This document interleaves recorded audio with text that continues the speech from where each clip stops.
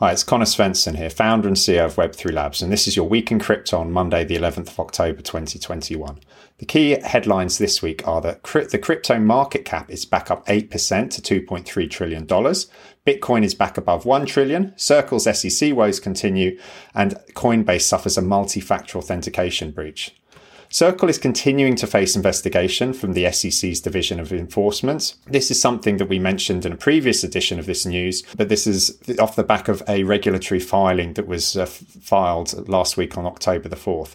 Basically, it was spotted that there was a investigative subpoena from the SEC's Division of Enforcement a few months back in July, but then with this latest filing that happened this week as well, it said that this was basically still ongoing there as well. So they continue to face some scrutiny there from the SEC. Coinbase has reported that at least 6,000 user accounts have been compromised through an exploited authentication bug. So this is using the multi-factor authentication that Coinbase uses to secure its accounts. So where people use like an authentication code via like Google Authenticator or potentially via text message. But some malicious actors managed to gain access to at least 6,000 user accounts between March and May this year. And so it's not entirely clear how these attackers gained access, because it wasn't that any of the Coinbase infrastructure itself was compromised, but it was likely to have happened via some of the sort of social hacking means, via phishing and these sorts of things.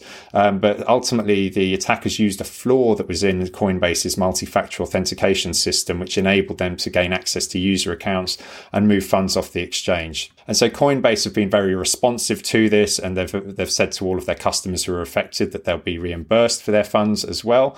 And they've not been able to find any evidence that this data was obtained actually from Coinbase itself. They've also said that they're working with law enforcement and launching internal investigations to find the culprits responsible. The Hong Kong Monetary Authority has started looking at potential retail central bank digital currency, and they've published a technical white paper outlining potential architectures and how it could be applied if they actually issued one. The Hong Kong Monetary Authority haven't actually confirmed if they're going to go ahead, but they're researching it under this project called EHKD. As with many other jurisdictions, though, they're looking at this two-tier distribution model where you have wholesale and retail. So wholesale is basically CDBCs being issued to regulated financial institutions, much like as is the case right now with central banks issuing money to large banks, and then you have a separate tier there, which is actually for the consumer uses, which is what actual end users would be working with.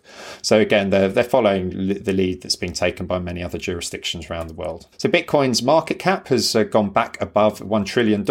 At one point this week, it was trading at over $54,000, which put the market cap at over $1 trillion.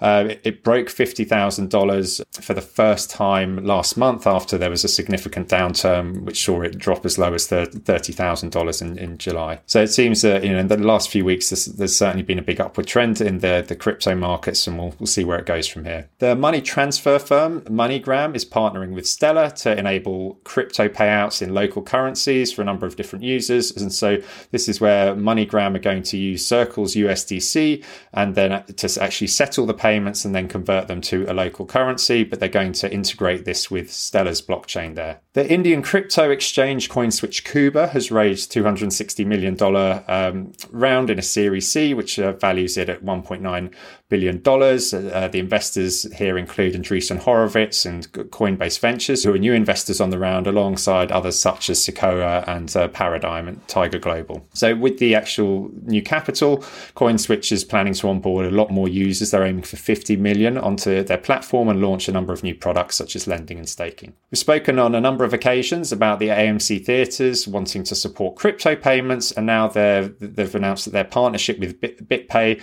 is going to enable people to pay with Bitcoin Cash, Litecoin, Ethereum and Doge alongside Bitcoin, as well as in order to just support cryptocurrencies. And this is also for their electronic gift cards as well. That's all we have for this week. If you like what you hear, please ensure you like the video, share it with people you know, and so on and so forth. You've probably noticed that I'm now splitting up these videos. Instead of just one long week in blockchain, we've now got this week in crypto, this week in DeFi, this week in NFTs, this week in enterprise and protocols. Hopefully the shorter form will resonate more with you reviewers. It just makes it easier to consume the content that you're particularly interested in. But if you like what you hear, please do subscribe to our YouTube channel and the podcast themselves. Thanks, and I'll see you next week.